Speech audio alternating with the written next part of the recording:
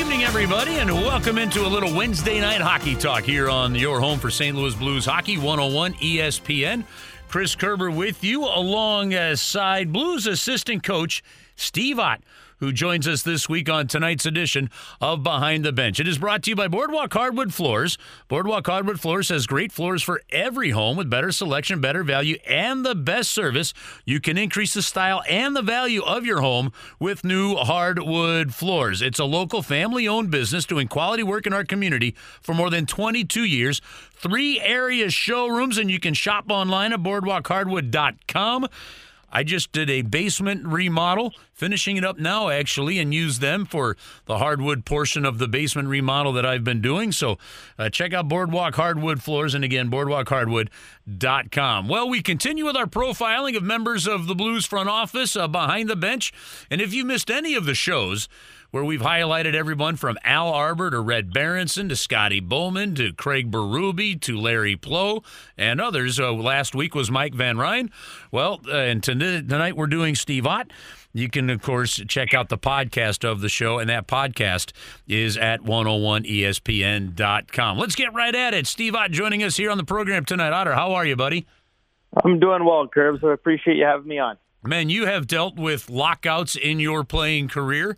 You have dealt with different issues. This one, no doubt, is unique as it gets. How are you making your way through what's going on right now? Well, you know what, to be honest with you, like everybody else, we practice social distancing to a stronghold. Kind of reconnected with the family of how busy we've been for the last year and a half. Good busy, I should say. So, you know what, to spend time with my growing children every single day and my wife, it's been a blessing as well in the sense of family time. But like everybody else, I'm ready to get going.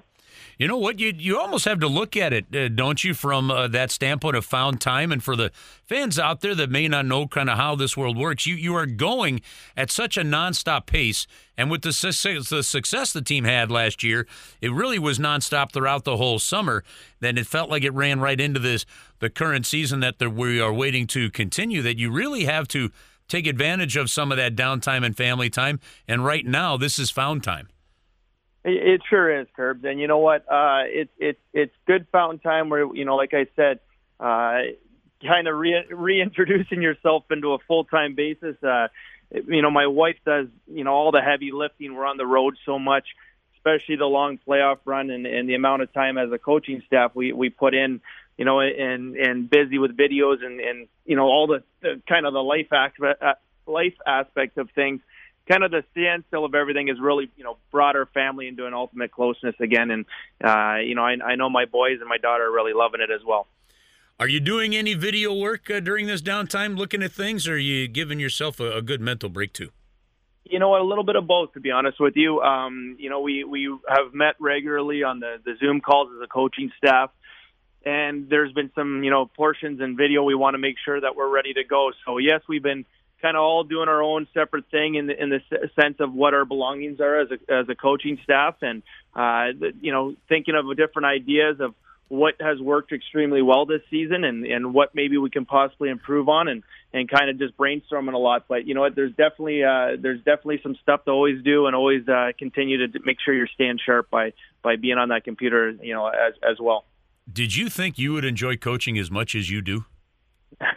I knew I would, to be honest with you, Curbs. My last, I would say, 5 years being, banged up with injuries, really put me on the other side of the things. Spent a lot of time, studying, film.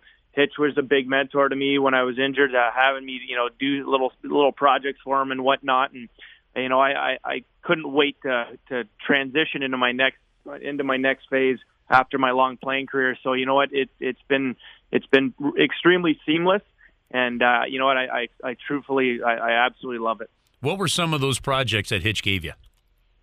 You know what, he would have me. So I was sitting on the couch with a hamstring injury there for about 5 months. Right. So I had nothing to do but obviously want to help out, and reached out to him as well. So you know what, he would have me, watching guys, and I, wasn't in a sense suing anybody or whatnot. It was more of kind of the analytics side of things. So, who's winning 50-50 battles, who's losing 50-50 battles, who's turning over the puck, who's a dominant player, and just doing little eye assessments, I guess you can say, and kind of just talking to him on the side of things. And he would teach me, system-wise, certain aspects that he's looking for or may have slipped. So not only was it, individual-based, it was more of team-based as well. Hey, why are we a little bit loose on our structure here? Are those things that I've noticed, over months of play. And, he's a Hall of Fame coach and whatnot. And it was pretty interesting just to have that communication with a guy like him. We're talking with Steve Ott, the Blues assistant coach, playing career of 848 games in the National Hockey League, and was a part of this coaching staff that won a Stanley Cup last season with the St. Louis Blues. Last week we talked things over with Mike Van Ryn, and we asked him, and I'm going to ask you the same question, what is it about this coaching staff that has gelled so well for you guys? Well, first of all, I think we're all on the exact same page. We are very tight. We're a close group. We're open to each other's, from learning off each other to coming up with ideas. I think the work aspect of things is extremely strong, and our personal lives are extremely strong as well. So I think the players recognize how close we are as a staff, and how our message is all the exact same from every member of our staff, and that goes from our video coach Sean Farrell down to Dave Alexander, our goalie coach, and even our new guy Mark Savard. So when you're all on the same page, you want the same thing, and the message is always consistent. I think it's an extremely predictable coaching staff, and you know what, I've said it to many guys. I wish I was able to play for a staff like ours on a daily basis, making it a good environment to come to the rink together every single day. And it also helps is winning. Yeah, there's nothing better than winning. Everybody knows that. And when you're having success, not only as a coaching staff but as a team, it sure does breed a lot of positivity. Now, you didn't start down on the bench. You started up in the press box for a while there. What perspective did you get from out high? Well, you know what? Again, going back to those injuries, when I was able to finally go to the rink, I was kind of helping out as, an eye in the sky, and Army had me sitting up there as well when, in that box. So when I wasn't helping you with some color in a couple of games there, I helped you out as well. But you know what?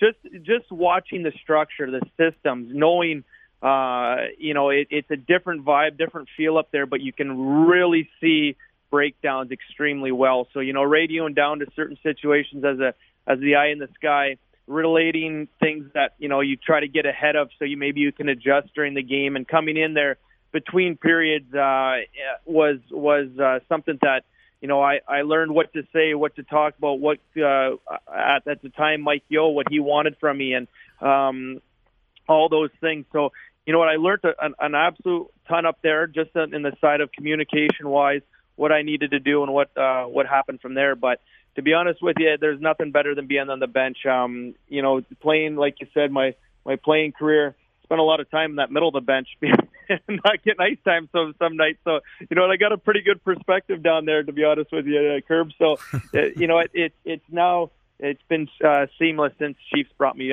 from up top down on the bench. What is something that, as a player, you hated a coach would do, and now as a coach, you're making sure that you won't do the same thing? You know what? The number one thing would be honesty is the one thing.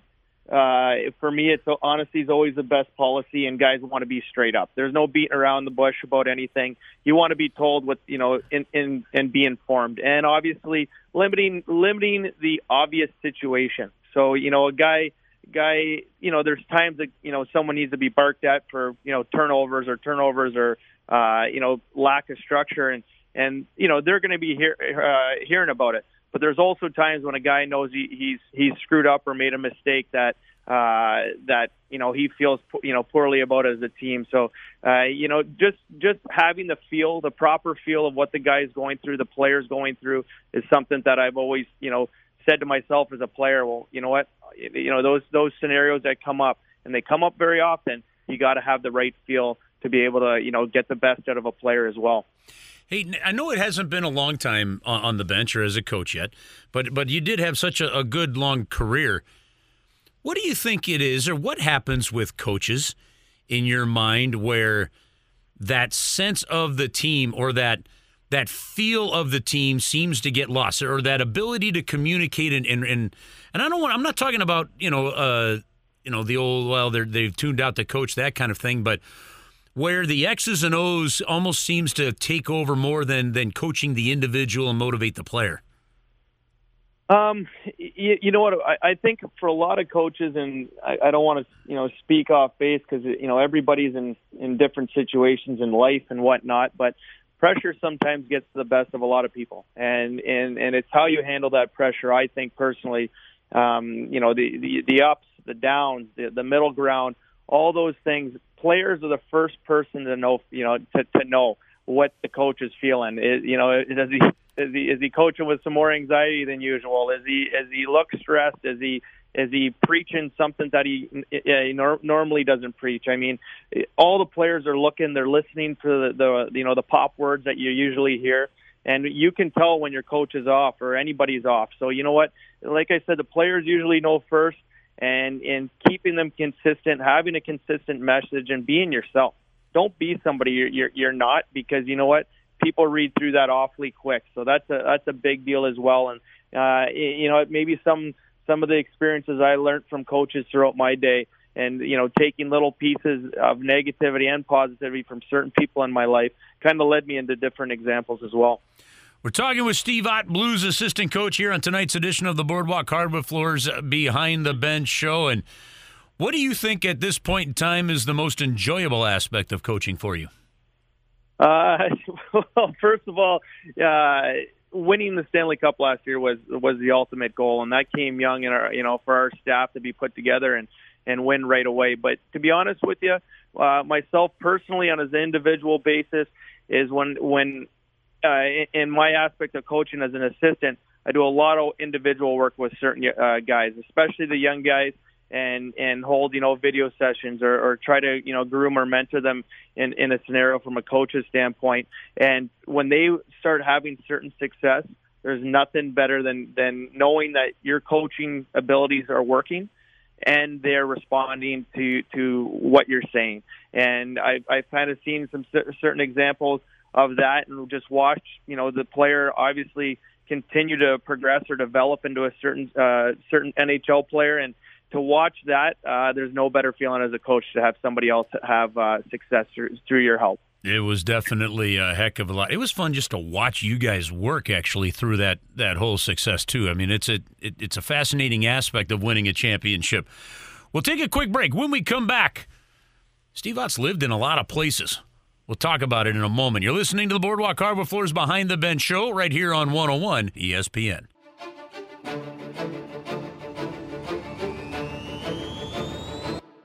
So welcome back into the Behind the Bench show presented by Boardwalk Hardwood Floors. Glad to have you with us. Chris Kerber with you, and alongside tonight, Blues assistant coach Steve Ott, who is a Stanley Cup champion as an assistant coach in the National Hockey League.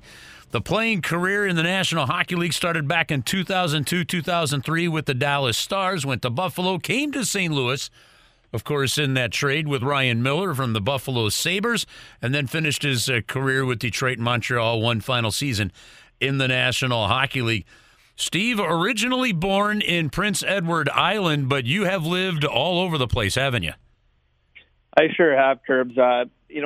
Both my parents were Canadian Air Force, so we moved an extremely amount of times from a lot of different postings, and I was fortunate enough to leave from Prince Edward Island and go to northern Manitoba, close to Winnipeg, and have a lot of flooded outdoor ice time. And that was my best friend, was that hockey rink, and kind of took me into my NHL career from there. But there was a lot of good that came from those moves as well, and a lot of adversity growing up young. But you know what? It sure taught me a lot. Did hockey give you some consistency through those moves? It sure does. You know what? There's nothing harder than making new friends every couple of years or every year. And one thing you have in common is once you're on a new team, you become to know who your friends are, and you meet new people all the time. But hockey has that ability to just make such an easy transition in life. And without it, I don't know where I'd be with all those moves. It's not easy living that lifestyle, and I know a lot of people do. But you know what? The constant in my life was always hockey, and kind of turned me into who I am today. What was it like having to get used to new teammates and new friends on a fairly regular basis? You know, it's no different than any kids that struggle with it today. It's awkward at first. It's always nerve-wracking to go into a new team or a new situation. But it also gives you a lot of character. You learn how to talk to people. You learn how to communicate extremely well with others. And I think that growing up, I learned a lot of that throughout all those new teams and new friendships that were made. Were you ever the shy type? I don't think I could be the shy type, to be honest with you, Curbs. My mom's a pretty outgoing person, and I think I do definitely get it from her. My dad's sternness as well. But you know what? It's something that when you can go into a room and make somebody else's day better. I kind of learned that from a young age, and always was a talkative kid in class. So it was like I said, it was an extremely easy transition. When did it start to creep into your mind that hockey could end up being a career? Ooh, that's a good one, Curbs. You know what? It wasn't until late, and when I say late, most kids are drafted to the OHL or know their path by the time they're 15 or 16 years old. And one thing I had was, I had great ability as a young kid, and like most kids, when you turn 13 years old, a lot of kids turn into men. And I was still a boy, and I was still a boy at 14 and 15 and 16. I was tiny, I was small, I had ability, but it looked like I was going to fizzle out. I got extremely frustrated with hockey and kind of took a little bit of a side break because of that for about 6 months, and just didn't know where I was going to go with it. And I had a little bit of a growth spurt in that summer, and I remember, I'll never forget, I got a letter in the mail from the Tecumseh Bulldogs Junior B team to try out when I was 14. And I grabbed it, dusted off the gear out of the garage, and went out and tried out, and almost made the team. And they ended up sending me to Junior C, which was, as a 14-year-old, the oldest guy in the team's a 21-year-old. So I ended up playing that year in Junior C, and to be honest with you, started growing slowly.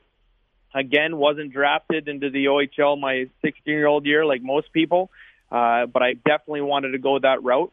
But it looked like it wasn't going to be a way to do it. So then I was looking at NCAA programs, writing my SATs as a 16, 17-year-old, just kind of starting to prep to maybe try to get a scholarship.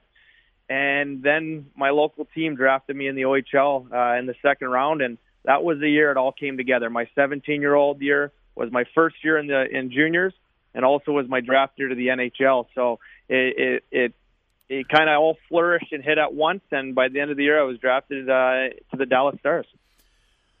So how, as a late bloomer, do you go into that first year to becoming a first-round draft pick? You know what? Just having that mindset and that ability. I remember I was sitting fishing with my dad, actually. I told him I was going to lead the team in scoring in the OHL, and he looked at me and basically laughed, and did he really? He did. He goes, "All right, well, go get him, son." And it was one of those moments. And I would go watch games on a regular basis when I'd have off games, and go and watch the OHL and kind of study it the year before. And I just knew I would have success, to be honest with you. I believed in myself an extremely a lot. And then when I made that OHL team, I had an extremely successful coach in the name of Tom Webster, who just passed away, actually, that kind of took me under my wing and, taught me how to be a junior hockey player and how to be, next level, can kind of ramp up my game. And to be honest with you, through his positivity, through his coaching abilities, I kind of flourished that year. And like I said, by the end of the season, I was drafted, and it was quick, because I remember I didn't know anything. I didn't even know what the draft really was, to be honest with you. I didn't know how the rating system was. I mean, just after Christmas, I was rated for the NHL draft, and I was like, wow, this is pretty exciting now. So it went from being the small kid and just sticking with it, just putting the naysayers away and believing in your abilities, and then regaining my confidence and then letting my confidence take off. So Mike Van Ryn remembered playing against you in junior hockey, and and again, for those that don't know, you were quite an offensive hockey player in junior hockey, and had some really good offensive years in the National Hockey League as well. But he didn't reference the goal scoring part as much as he referenced still even at that age being able to be an agitator. Was that always part of the game for you? It was, and it was. I remember having that, that T-shirt. I think that old No Fear T-shirt where it said, "It's not the size of the dog in the fight, but the fight in the dog." And yep. That cliche stuck with me as a kid from those ages. And you know what? I just wanted to be more competitive than everybody else. You know what? Every edge I could possibly get on you, I was going to try to take that edge and be better and be stronger and be mentally better. And it turned out to be in more of a radish, if you want to say, aspect of myself that, came, but it was honestly strictly out of compete. And, me and Rhino laugh about it all the time. And Rhino left the University of Michigan to come and play against us in the OHL. And he was a phenomenal hockey player. And he was the head of what everybody wanted to be. And, to be honest with you, I just looked over there at him and I was coming for him, and I wanted to get him, and I wanted to drive him crazy, and that was something that I challenged myself on doing, especially from a young junior age. Is kind of going after the head guys of certain teams and just making them try to quit. And it's one of those things that stuck with me in my NHL career, probably a little bit more at times, but also the scoring ability and aspect of things in junior was a lot of fun as well. Were you at the draft when you were drafted? I was. You know what? Once I started, obviously, becoming a pretty high prospect and knowing that I was going to, possibly go in the first round at the time, at the end of the first or second round, my agent bought me my suit and dolled us up and, brought my family out and everybody out to Calgary. And hearing your name selected, I mean, it was instant tears of all those things, flashed real quick. But you know what? It was pretty surreal, and every time I watch a draft every single year, you can only imagine what goes through those boys' heads that are finally getting drafted. Yeah, and I know you did spend a little bit of time those first couple of years in the minor leagues, but you got a taste of the National Hockey League early too, didn't you? I did. You know what? One of my good friends, once I got sent down and played about 20 games in Utah. The Utah Grizzlies was our minor team for the Dallas Stars, and 20 games into it, I got my first NHL recall. My good friend Kirk Muller had a rib injury, and I remember getting called up because of Kirk Muller. And he was an older player at the time, on the brink of kind of retirement. And I came in and had a presence of played I think 8 games and scored my first goal. And after I scored my first goal, I got sent down the next day. So it was that happens more than people realize. It does happen a lot, I think, too, now that I see it. But you know what? He was returning, obviously, and it's his spot to a veteran player. And by the end of the year, I was called up for the rest of the year and never really looked back until a lockout. I went and played in the minors as well. But other than that, I played, throughout the NHL. All right. There is, for every athlete, a discovery period. And what I mean by that is the discovery period of what type of player are you going to be and who are you going to be that fits your style, your career with the team you're at. We're going to talk with Steve Ott about that when we come back. We continue with the Boardwalk Hardwood Floors Behind the Bench show, as this week we profile Blues assistant coach Steve Ott, and we'll be back in a moment on your home for St. Louis Blues hockey, 101 ESPN.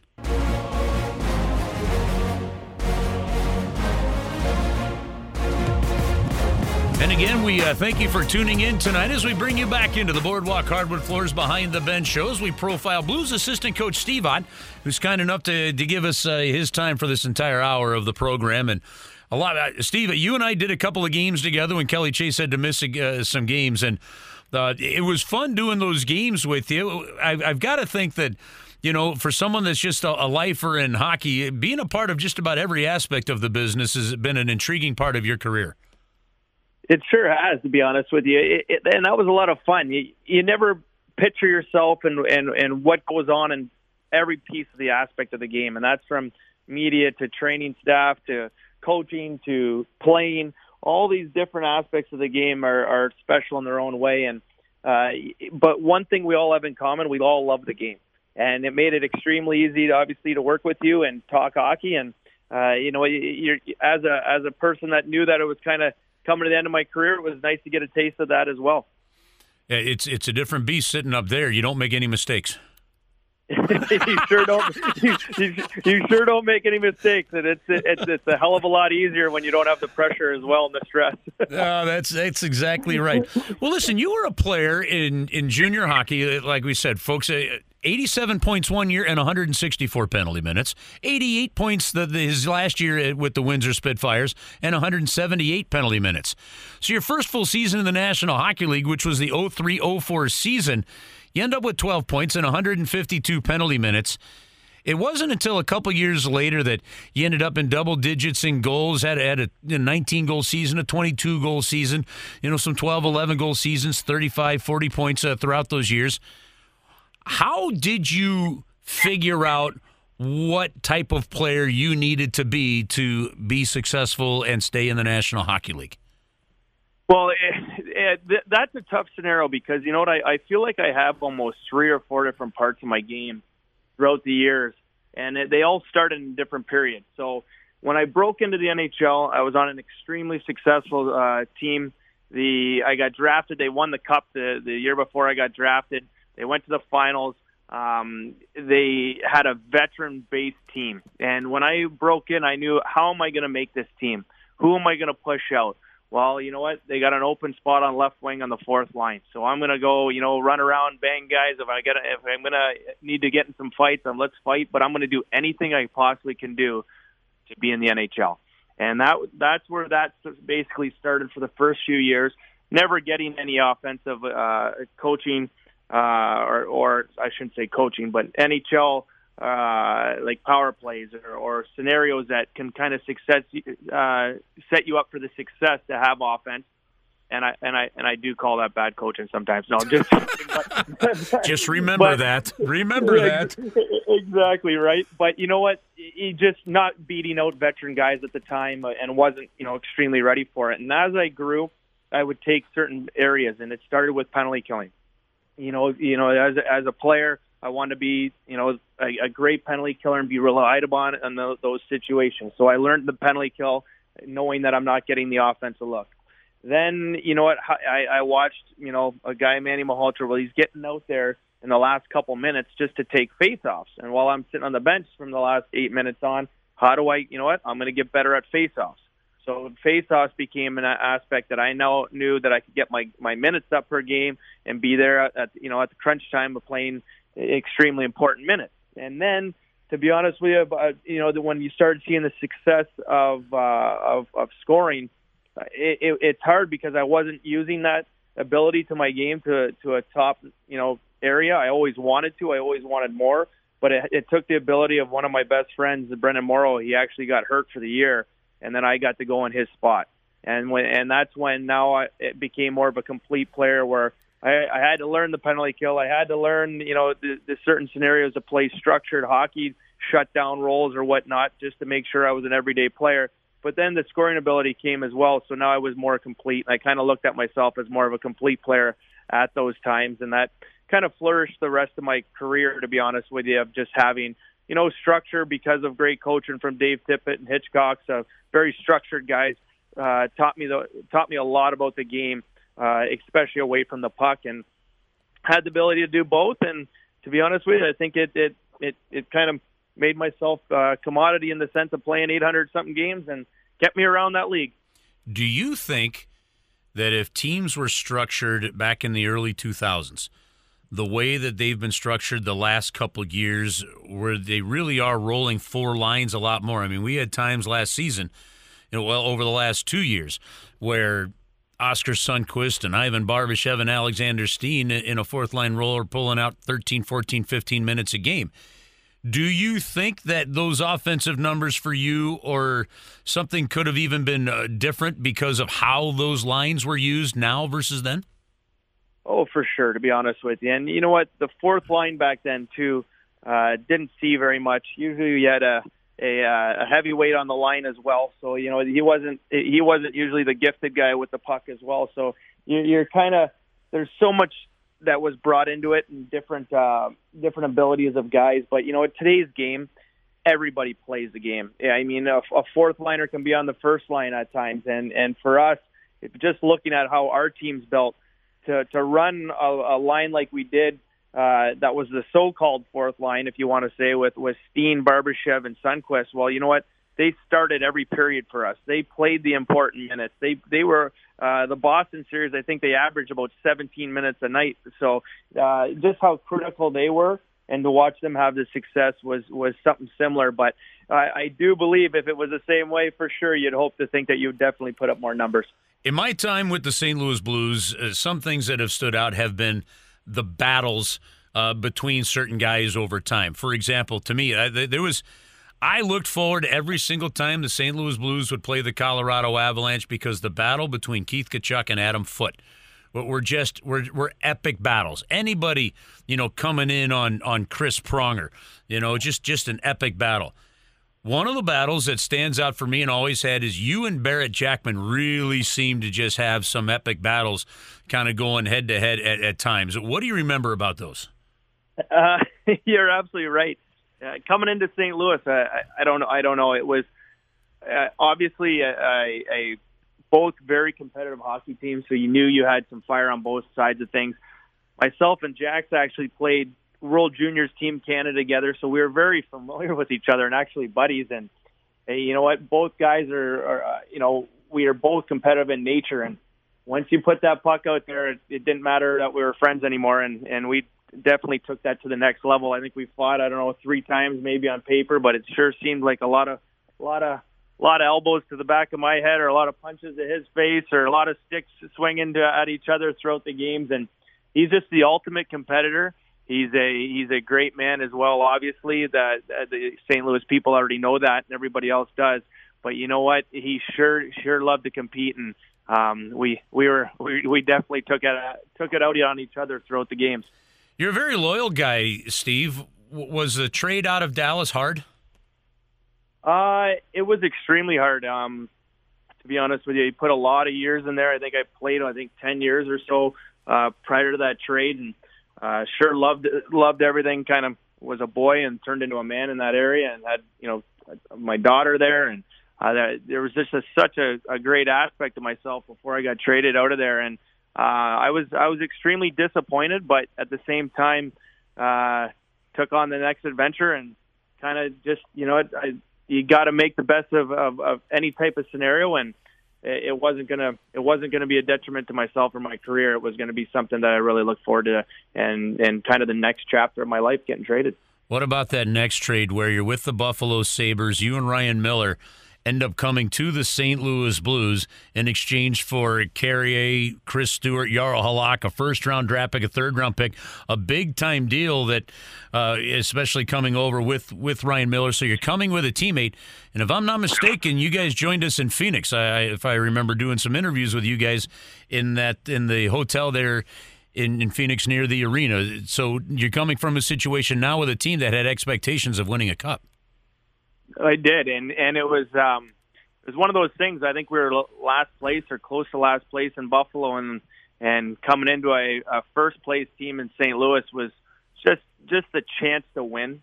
Knowing that they have such capable players, staff, you knew that you were going to be in the best scenario that you could possibly be in to try to win. And to say it was disappointing that getting knocked out by Chicago was definitely extremely tough to take, because I truly believe that was the best team I've ever played on.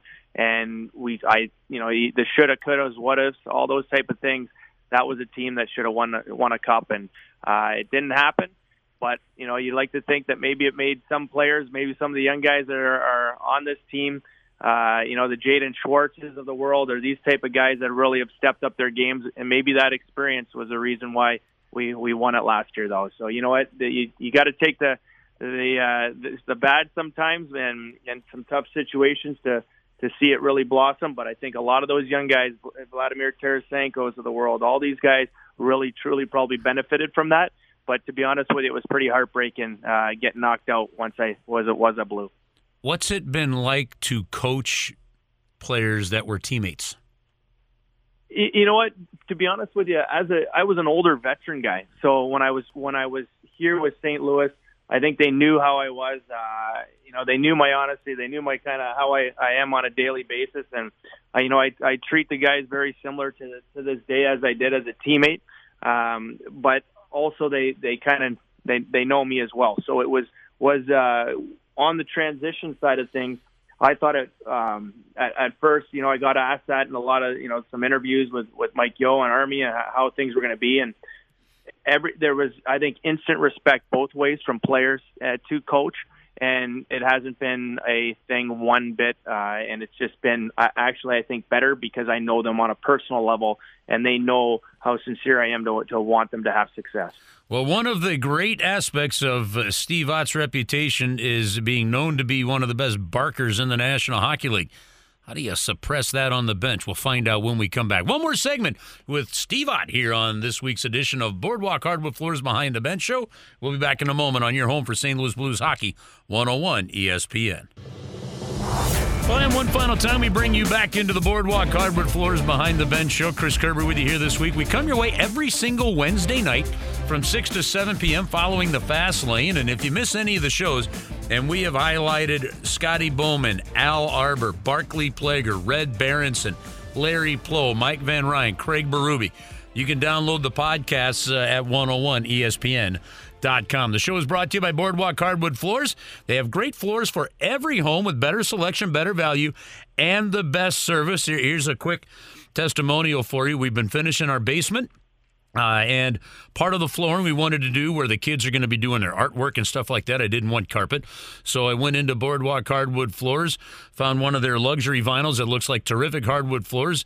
And I said, here's what we're thinking on the stairs. And Dan over at the Manchester store said, well, we have this idea, and they basically put it on the stairs with the towing and the front whiteboards, and it looks fantastic. So it was their creativity that's helped them make this project work for us. So if you get a chance, stop in, give them a chance to work for you. Boardwalk is a family-owned business doing quality work in our community for more than 22 years. The 3 area showrooms are open. Give them a call at 314-730-3100 or shop online at boardwalkhardwood.com. We've been profiling Steve Ott during this week's edition of the show. Steve, we asked you what it's like to coach some teammates. What's it been like to be on the bench coaching against players you used to sit on the ice and chirp against? Well, it's definitely muted me a lot more than I was as a player. There's been some scenarios where I've had to say a few things and whatnot, but to be honest with you, I'm trying to keep it as professional as I possibly can. And also, it's a little bit different because as a player, when you bark or you react, you try to fire up, your own guys sometimes, or it's just, part of the game that, draws guys in. As a coach, you have to actually be careful. 2 things, you're not out there in the war anymore, so it's a little bit different for some guys and putting guys in bad scenarios sometimes. But also, you have to make sure that the players aren't reacting off you and maybe, firing up something in a negative sense where they're out there running around and, take a penalty because you've said something or you've created an emotional situation. So definitely having the right feel is key, but also every once in a while it's just too tough not to say something. So it does slip out, and then afterwards some of the players will be like they'll start laughing or whatnot. But to be honest with you, you're too busy on that bench talking to certain situations, situational plays, watching structure, rewinding iPads and everything else to kind of you start to miss some of the little aspects of the game. Maybe a small cheap shot that you kind of would have seen as a player rather than miss situation because you're looking at more of a structure or just numbers of the players. Who were some of the players that when you played you would put in your Mount Rushmore of chirpers? As in who were some of the best? I would say, yeah. Matthew Barnaby. He would definitely be up there. He was always lippy and nonstop, and also got to play with him. Another one of the best would be Sean Avery as well, who was definitely known for it, and again got to play with him as well. So you threw us three into the mix, and especially when you played with each other, I think there wasn't very much air out of there because we were sucking all out and yelling at everybody. So it was extremely fun to be out there and yipping as a player. What's an example of a time when, because of that style of play that you had, plus your ability to chirp and get under him, that you knew that you had a player? That I got this guy. You know what? I would say myself and Jerome McGinley. It was something we went at each other extremely hard, and to the point where he would be boiling, and I just knew it was coming. And he was tough, so I had to make sure I was well prepared because he was extremely tough and strong. But he was a guy that I basically didn't even have to say anything. It got to that point that he was boiling. So we had some extremely good battles, myself and Iggy. Pat Maroon said that you were one of the hardest to play against because of it. You knew you could get under some guy's skin if you had the right chirp. Definitely. And I mean, I think I like to think I never really crossed lines. I mean, I think I had a certain respect for people that, you pick on things, idiosyncrasies in their own hockey game or whatnot, but there definitely is a fine line that I would never cross or do so. So, you know what? I think guys also, it became funny more than that. And, calling guys out in front of their own teammates, there wasn't too much personal stuff unless it was a personal man-to-man type of thing. But other than that, I think guys all knew what type of guy I was and what was going to be said. And, there's a lot of instances where I'd have a whole bench cracking up at some of the things we said. And, it would just be a funny situation on the ice. So I think it's how you handle it as well and garner your own respect. When do you think, I'm going to pull you back into the coaching world now, when do you think the St. Louis Blues players took over their own destiny? Coaching is obviously important, but Ken Hitchcock always said we're making strides when the players take over the room and essentially, handle things themselves. When do you think that happened? Well, I think it was a collective situation. I think everybody, obviously, you lose a good coach in Mike Yeo, and you bring in Chief to run a scenario, and he's got a young assistant coach in Mike Van Ryn. He's got a young assistant coach and myself and Dave Alexander and Sean Farrell. And it was extremely unbelievable to watch Chief pull this group together, to watch it happen mentally and tell them, hey, no outside noise, no nothing. We put ourselves in this situation. We're going to get ourselves back. But it's going to be, demanding. It's going to be an everyday process. And I think from his coaching and his leadership ability, it transferred extremely quickly to our guys. And then we had guys that really took it over. Obviously with that Alex Pietrangelo as a captain and Steiner and Tarasenko and Ryan O'Reilly and Braden Shen. I can go down the list, Schwartzies, Silent Jay Bouwmeester. You can go down Colton Parayko taking big steps. It was unbelievable to watch this team become a team. And it happened, I think throughout sacrificing for each other. I think we're an extremely demanding staff and how hard we want to play and how physical we want to play. And Chief had these guys, every single game playing like this, but they did it. They pushed to a level that I've never seen a team push for, that I've actually played with or for.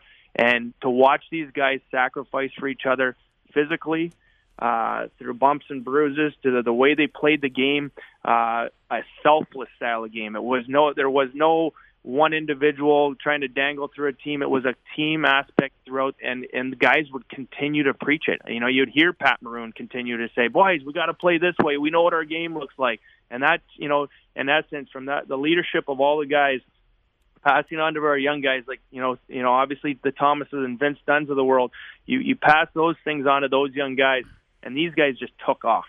And we knew we could beat anybody. And the players basically, obviously proved that to the world that how hard they played, how much they sacrificed, and then everything team aspect came out. And honestly, it was extremely surreal to be in that moment. Before a team that is struggling can become a winning team again, they have to start really working on the culture. And to me, and this I'm making this statement, I'm not putting these words in anybody's mouth. To me, that's one of the reasons, whether it's where Buffalo has been, whether it's honestly been where the Edmonton Oilers have been, or a few other of these organizations that for a long time have had a hard time finding their way back into a good level of relevance. It has to be culture. But that doesn't happen overnight. I mean, yeah, you can't catch lightning in a bottle and go on runs, but it doesn't happen overnight. How much do you think the Alexander Steens, the David Backuses, the TJ Oshis, and the guys that were part of bringing this team out from where they were dead last in the National Hockey League to relevance again helped lead and helped build the culture to what you guys put a cap on last year? I think it's an extremely important fact. You also, you leave out a guy like Barrett Jackson. He was a heart and soul type of player as well. With all those guys, I think it's crucial. And then we've talked about the success of, the next level of guys that have come up through Petros to Schwartzies to Vladdy to all these type of guys that have kind of were in that era and known those guys. And I've seen that firsthand. Playing with Mike Badanos and Hatchers and Zubovs and Daryl Sidoras, all those type of players, and it's unbelievable to see it get passed on. My own example is to Brendan Morrow, to Marty Turcos, to myself, to certain guys with great, strong leadership. Breeds leaders. I don't think you're just born a leader. I think you lead through experience. And to be honest with you, to watch the guys garner so much more experience throughout those years set them up for success when the time was right. And they were obviously all huge parts of the reason why the St. Louis Blues have a Stanley Cup. How ready are you to defend this title if we get a chance in the middle of the summer? Oh, you're giving me goosebumps. I'm extremely ready because you know what? This team, we have a special time, and you never know when the time's up or the time's going, but you know what? We all know that this team can do it again. And we've proven it through our so far, the 73 games. But you know what? I think the players are extremely excited to hopefully get going again. And if we do so, we know how hard we can play. We don't know the scenario what's going to be based on, but you know what? We're going to we're going to try to repeat this thing. And I know that every single player, every portion of the staff, we're all in this together and want nothing but success. Yeah, that's the cool part is you can feel it when you're around this team. Like, yep, this team could do it again, and I hope we get the chance. Steve, thanks for giving us a good chunk of time today, man. What awesome catching up and hearing some of the stories about how you got to where you are. It's been a heck of a career, and really the second career of coaching is just getting underway. Best of luck to you. It sure is, Curbs, and I really appreciate having me on and taking the time as well. That is Steve Ott, and we appreciate him joining us here on this week's edition of the Boardwalk Hardwood Floors Behind the Bench show. Hey, the hockey isn't done this week, folks. Play Gloria. The St. Louis Blues Run to the Cup, presented by Mitsubishi Electric Cooling and Heating and also by McDonald's, comes your way tomorrow night and Friday night. Tomorrow night, we bring you the replay of Game 5 against San Jose. And then Friday night, that fabulous historical Game 6 that sent the St. Louis Blues to the Stanley Cup Final for the first time since 1970. The pregame shows, new pregame shows, which are really like postgame shows since we already know what happened, they come your way at 6 o'clock with the replay of the play-by-play coming your way at 7 o'clock both nights. Again, you've been listening to the Boardwalk Hardwood Floors Behind the Bench show. Thanks for tuning in on a Wednesday night. Have a great middle of the week, everybody, and we'll talk to you all tomorrow night here on 101 ESPN.